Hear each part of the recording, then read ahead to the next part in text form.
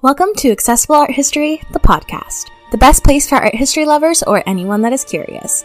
My name is Annalisa, and I'm going to share an amazing Roman monument with you today. Just a quick reminder before the episodes get started, all sources and images referenced will be posted on the Accessible Art History blog. You can find that link in the episode description, as well as on Instagram at accessible.art.history. Now that we have that out of the way, let's get started. The Pantheon is one of the oldest surviving monuments from ancient Rome. To this day, it still stands proud in the center of a bustling city. Its name means, quote, to all the gods, and it is certainly a structure fit for the divine. The Pantheon has a unique layout that almost seems to defy logic. Overall, it's a fascinating place, and I can't wait to share it with you. So to learn more, keep on listening. And a special thank you to listener Laura for sponsoring today's episode. On the front of the Pantheon, there's an inscription that reads, Marcus Agrippa, son of Lucius, made this building when consul for the third time. But who was Marcus Agrippa, and how did he have the means to build such a magnificent structure? His full name was Marcus Vipsanus Agrippa, and he was born around 63 BCE. His family were plebeians, or the common class, but Agrippa had the skills to rise through the military ranks. As a young man, he became acquainted with Octavian. When Julius Caesar was assassinated, the two returned to Rome from their campaigns. Octavian took his place as Caesar's heir, and helped his friend to achieve his own measure of power. And if you want to learn more about Octavian Augustus, make sure to tune into the first episodes of the season. In 40 BCE, Agrippa became the praetor urbis, or urban prefect of Rome, meaning that he was in charge of the administration of the city. About a year later, he was made the governor of Gaul. Agrippa's biggest achievement came with the Battle of Actium in 31 BCE.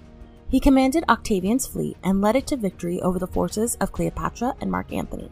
This allowed Octavian to become the first emperor of Rome and take the name Augustus. For his service and friendship, Agrippa was given a lot of power in the new empire, but he never forgot where he came from. He helped pay for renovations to aqueducts, ensuring that all citizens had access to free, clean drinking water. He also helped pass laws that didn't exclude the lower classes.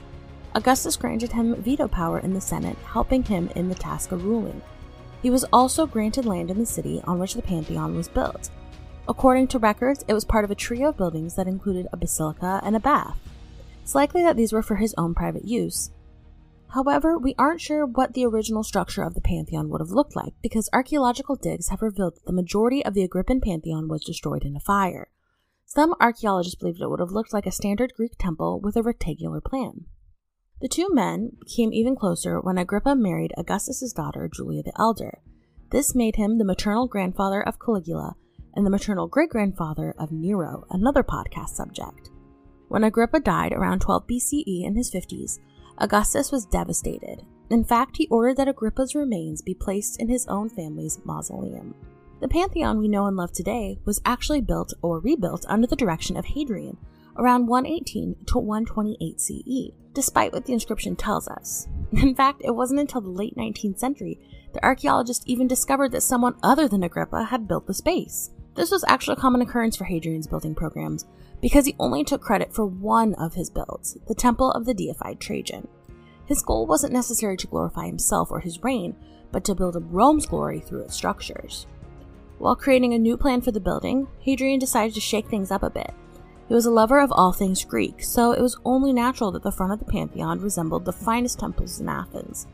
However, instead of extending the rectangle backwards, Hadrian decided to create a space with a large dome or top. I'll discuss the details of this later in the episode, but the dome is one of many things that make this Pantheon so remarkable. At the top of the episode, I mentioned that the Pantheon is one of the best surviving structures from the ancient Roman period. Despite its architectural achievements, there's another answer for this miracle. In 609 CE, about 600 years after it was built, the Byzantine Emperor Phocas gave the building to Pope Boniface IV. He decided to turn it from a pagan temple to all the gods into a Christian church consecrated to the Virgin Mary and all the martyrs. According to contemporary records, 28 cartloads of holy relics of martyrs were removed from the catacombs of Rome and placed in a basin beneath the high altar. In general, this transformation saved the Pantheon from being demolished. However, there were some instances of the building being stripped from materials. For example, in 663 CE, Emperor Constans II decided to help himself. According to Paul the Deacon, a Benedictine monk and historian of the time, quote, remaining at Rome 12 days, he pulled down everything that in ancient times had been made of metal for the ornament of the city, to such an extent that he even stripped off the roof of the Church of the Blessed Mary, which at one time was called the Pantheon, and had been founded in the honor of all the gods, and was now by the consent of the former rulers the place of all the martyrs. And he took away from there the bronze tiles and sent them with all other ornaments to Constantinople. During the medieval and Renaissance period, much of the exterior marble was removed for other building processes. In the early 17th century, Pope Urban VIII removed the bronze ceiling of the portico and added 2 towers to replace the medieval-era bell tower, or a campanile. The bronze was actually used to make the famous baldacchino design by Bernini, and that stands in the center of St. Peter's Basilica today. In an unsurprising twist, some of the capitals from the pilasters on the exterior of the Pantheon ended up in the British Museum. Despite this pillaging, the Pantheon's interior has remained relatively intact. Thank goodness, because it is a truly beautiful space filled with multicolored marble and a coffered ceiling. Next, I'm going to discuss the specifics of the architecture of the Pantheon. But first, let's take a quick break.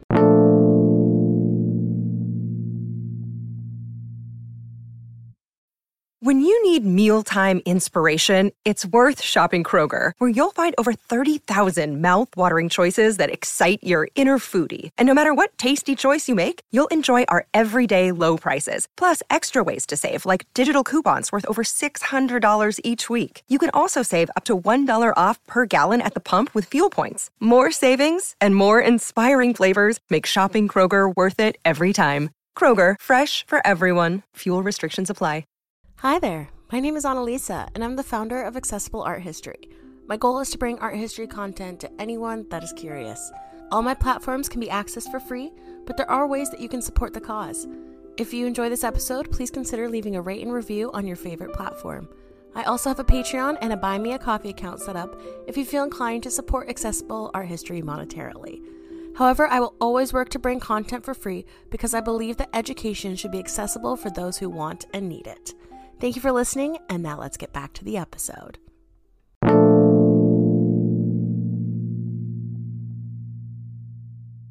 Alright, now that we're back, let's dive into the architecture. When first approaching the Pantheon, visitors are greeted by a massive portico, or porch. The building used to have stairs, but centuries of building and human expansion and occupation have raised the ground level enough so that they're no longer necessary and were removed. Once inside the porch, the space is dominated with over a dozen massive Corinthian columns. Through podcasts, it's kind of hard to illustrate just how big they are in person.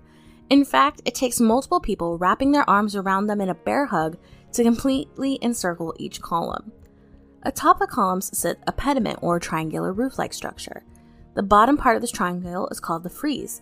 This is where the aforementioned description about Agrippa is located. The rest of the pediment is fairly plain, but likely would have had some kind of decoration over the centuries. Evidence in this form of small peg holes indicate that at one point, an eagle holding a wreath would have been on the pediment. The wreath would have had long bronze ribbons extending outwards towards the corners of the structures. Eagles were common symbols of strength in the military in Roman times, especially fitting due to the structure's original builder, Agrippa. To enter the Pantheon, people must pass through a giant set of bronze doors. They measure at an astounding 14.6 or 4.45 meters wide, 24.7 feet high, or 7.53 meters. For decades, archaeologists believed that the doors were 15th century replicas. However, further analysis indicated that they were in fact the Roman originals. This is absolutely remarkable, especially since the other bronze pieces were taken down and melted for other uses. It is theorized it's fried because Christian motifs were added when the Pantheon was consecrated as a church. The dome is arguably the Pantheon's most famous feature. Even today, it's considered an architectural marvel. Measuring at nearly 5,000 tons, it is supported by 8 barrel vaults that direct the force downwards and into the ground. To prevent unnecessary weight from being created, the Roman architects decided to use a variety of materials, depending on the location. At its thickest point, the dome is made of travertine. Then, as we move up, it's terracotta tiles, and then at the very top, tufa and pumice. These volcanic rocks are very light, yet strong, and would have put the least amount of stress on the dome. At the very top, the dome would have been at its weakest. So, in a genius move, the architects cut out an oculus into the rock. Not only would this alleviate the pressure, but it fills the space with much needed light. Additionally, coffers or small indentations are cut into the rock. Originally, they would have been filled with decoration, likely made of bronze, but those were stripped away long ago. If you extend the dome down and around, it would create a sphere with 142 feet or 43 meters in diameter. That's the exact height from the floor to the oculus. Today, still, the Pantheon's dome is the world's largest unreinforced concrete dome. This architectural wonder truly puts this structure on the map. Although it's easy to get distracted by the magnificent dome and oculus, the interior of the Pantheon is also a sight to behold. Visitors might notice that there's a slight incline to the floor. This is because the Romans thought ahead. With a giant hole in the ceiling, there had to be a way to drain the rainwater. So the incline leads to a small drain in the floor that would allow the water to flow out into the bottom. Like the exterior, the interior is based on circles and squares. Looking down, the floor is designed to include both shapes and different colors of marble. Corinthian columns and small pediments decorate the walls, bringing a sense of cohesion to the space. Throughout the day, the oculus acts like a reverse sundial, telling the time with light instead of shadow. It truly is a marvelous place. As a church and symbol of the city, it is no surprise that there are important people buried within the Pantheon. One of the most famous, especially for us art history lovers, is the high Renaissance master Raphael. He was incredibly popular with the people of Rome, and when he died unexpectedly at the age of 37, the city plunged into mourning. His funeral was extremely lavish, with his coffin being carried by 4 cardinals and blessed by the Pope himself. He and his fiancée, who passed before him, are buried together. Their tomb reads, "Here lies Raphael, by whom the great mother of all things, nature, feared to be overcome while he was living, and while he was dying, herself to die." Additionally, the Pantheon was intended to be the final resting place of the monarchs of the unified Italian nation. 2 of her kings, Vittorio Emanuele II, the first king of Italy, and Umberto I, as well as Umberto's queen, Queen Margherita, were laid to rest there. However, when the monarchy was abolished in 1946, the new government did not allow the other 2 kings, who died in exile, Vittorio Emanuele III and Umberto II, to be buried there. For the last few millennia, the Pantheon has been a focal point for the city of Rome. Due to its fame, its influence has stretched across the globe.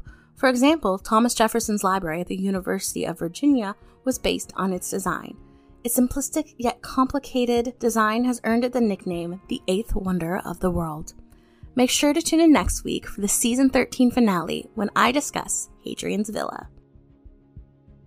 Thank you so much for listening to this episode of Accessible Art History, the podcast. Make sure to follow us on Instagram at accessible.art.history for updates and keep an eye out on the next episode. They drop every Monday on your favorite podcast platform. If you prefer to listen on YouTube, you can find episodes on there about 2 weeks after the episodes are posted. Cheers and see you next week.